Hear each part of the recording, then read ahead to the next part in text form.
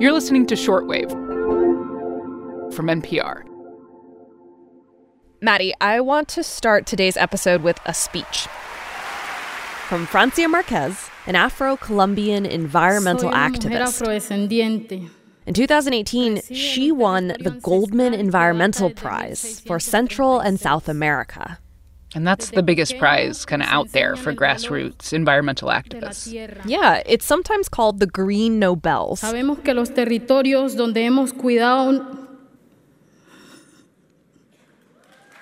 Talking about her community in Colombia, La Toma, Francia pauses to collect herself. This is a place where illegal gold mining was booming a few years ago, where miners were coming in and polluting local water sources with harmful chemicals.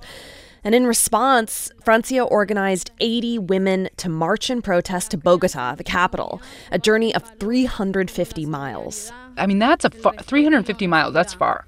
De quienes alzan la voz para parar la destrucción de los ríos.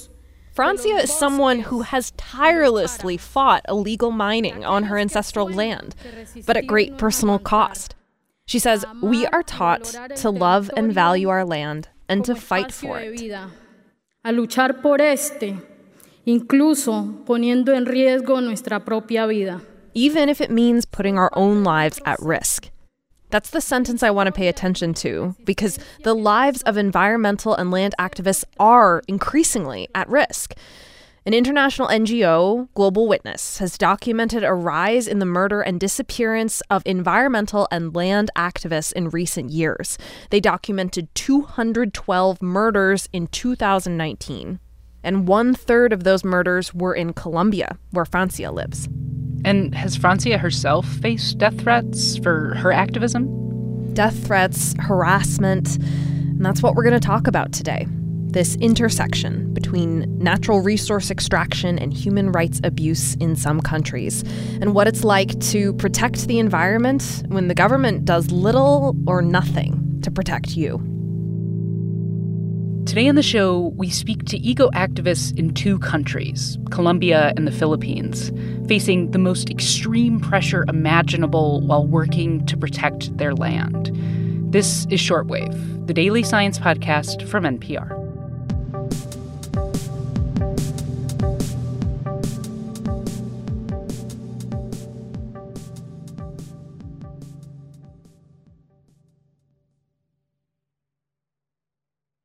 So, Emily, why did you want to focus this story on Colombia and the Philippines?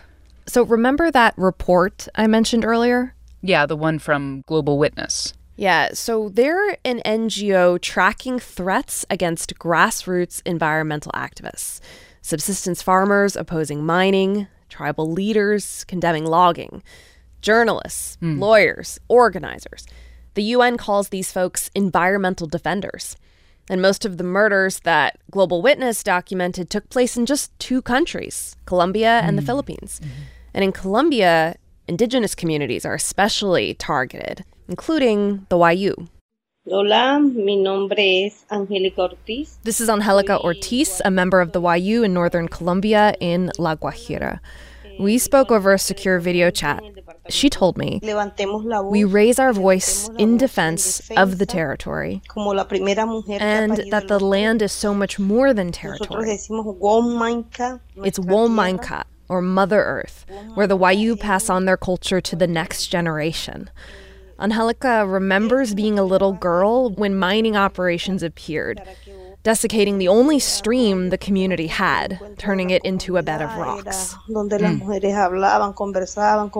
Her community not only lost a source of water, but a community meeting place where women would gather and do laundry and talk. And she became an activist because she doesn't want other communities to go through what she did. Okay, so tell me a little bit about the activist work that Angélica does in Colombia. So she is the Secretary General of Fuerza de Mujeres Wayuu, mounting protests against mega mining projects in La Guajira, particularly this project called El Cerrejón. And what's El Cerrejón? That is the largest coal mine in Latin America, and it's right in her backyard. This is a legal operation owned by multinationals digging up coal that's exported to other countries. But the practice of open pit mining, Maddie, has proven really disruptive to the people who live there and harmful for the environment. Right. I know open pit mining can mess up local water resources. Absolutely, and can create pollution that is physically harmful to communities that live nearby. El Cerrejón overall is really polarizing. Its construction has provided jobs and wealth to some in Colombia for decades, but it's also displaced indigenous and Afro-Colombian communities, forcing them from their lands without real resettlement.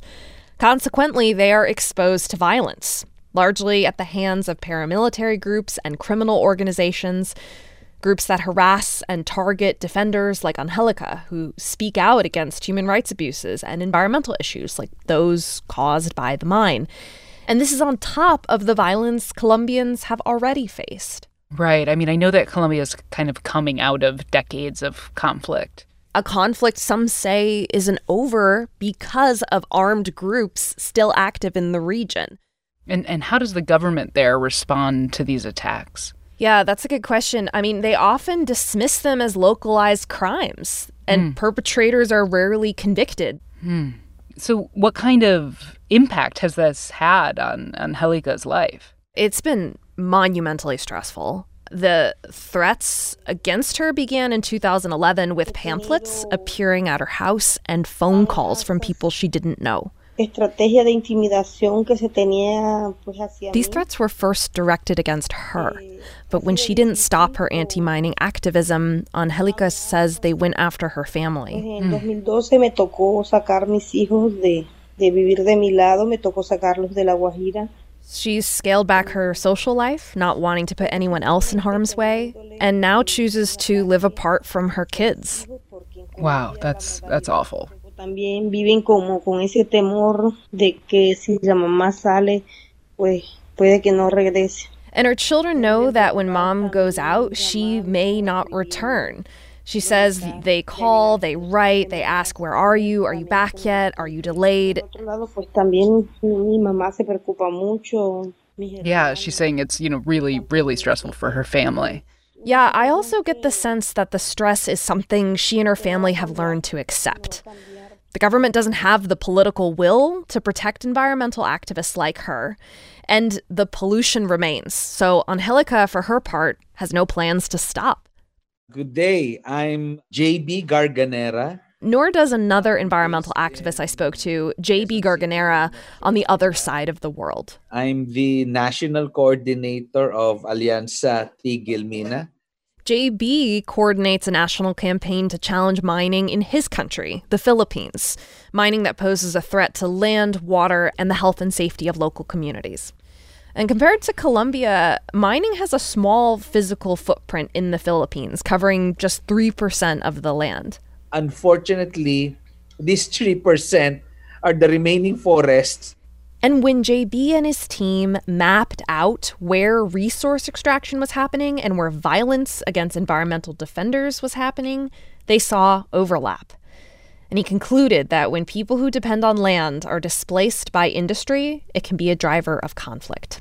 Similar to the situation in Colombia. Right. Though in the Philippines, this violence can be tied more directly to the government itself, specifically President Rodrigo Duterte. Elected in 2016, Duterte and his regime have been brutal. His law and order mandate in the Philippines has given way to human rights abuses, a culture where those who go against the government are vilified, and that includes environmental activists. But why is the Duterte government targeting environmental activists in particular? Because the government is pro-mining. So activists I spoke to essentially said that if you oppose mining, you're seen as opposing the government itself. And that idea has been codified in a really alarming way recently through the Philippines' new Anti-Terrorism Act, which broadens the definition of what terrorism is. When you go up against powerful interests like big business and government projects, you start facing various risks to your lives.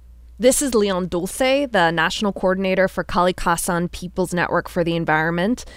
And he's really worried about the potential for this new law, which was signed during the pandemic, to designate environmental activism as terrorism, where giving a speech or organizing a rally is criminalized. It begins with death threats, no? It begins with harassments, and then it worsens over time as you get vilified in the media by government authorities, as you get red tag, no? You get terror tag, and then the killings start. So red tagging or terror tagging means you're labeled a communist sympathizer or anti-government in some way. And rural communities get caught in the crosshairs of this political situation. The violence is largely perpetrated by the military and the police in the Philippines. Yeah, I mean, to put it lightly, this whole situation sounds extremely tense. And it couldn't be happening in a more vulnerable place, right? A place being heavily impacted by climate change. The Philippines is at risk for multiple climate hazards. Extreme rain and typhoons means more flooding and mudslides. Warmer oceans can mean less fish. Yeah, Leon would absolutely agree with you there. So what we do is actually pivotal to the global environmental movement, and yet we are the deadliest country in Asia for environmental defenders because of that.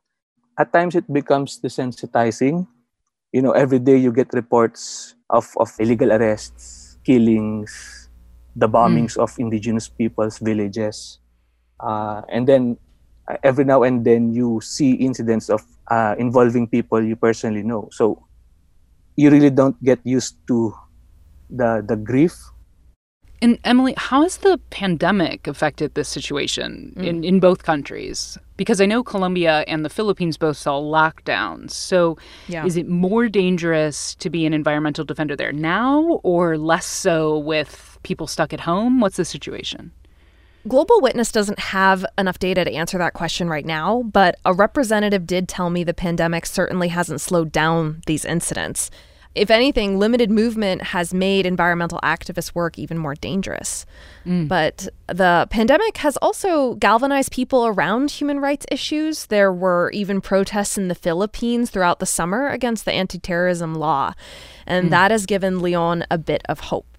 It started with a few hundreds and then thousands that slowly pushed back to reclaim the streets in protests against the anti-terror law.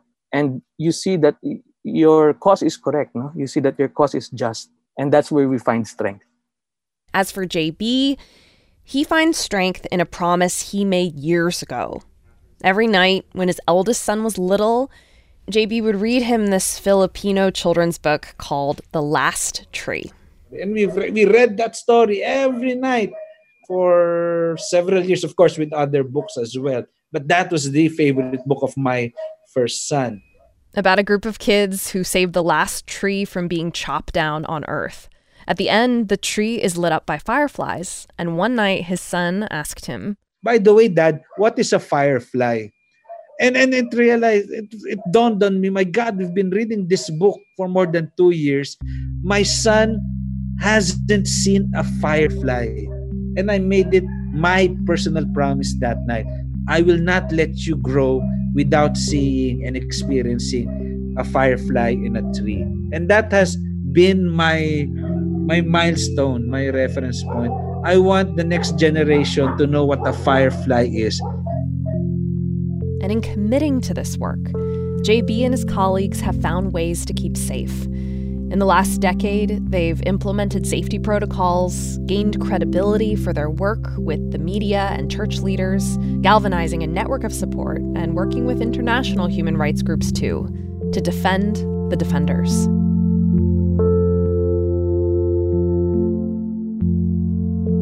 Special thanks to Francisca Stuardo at Global Witness for translations. Today's episode was produced by Britt Hansen, edited by Viet Le, and fact-checked by Ariella Zabidi. I'm Maddie Sofia. I'm Emily Kwong, and thanks for listening to Shortwave from NPR.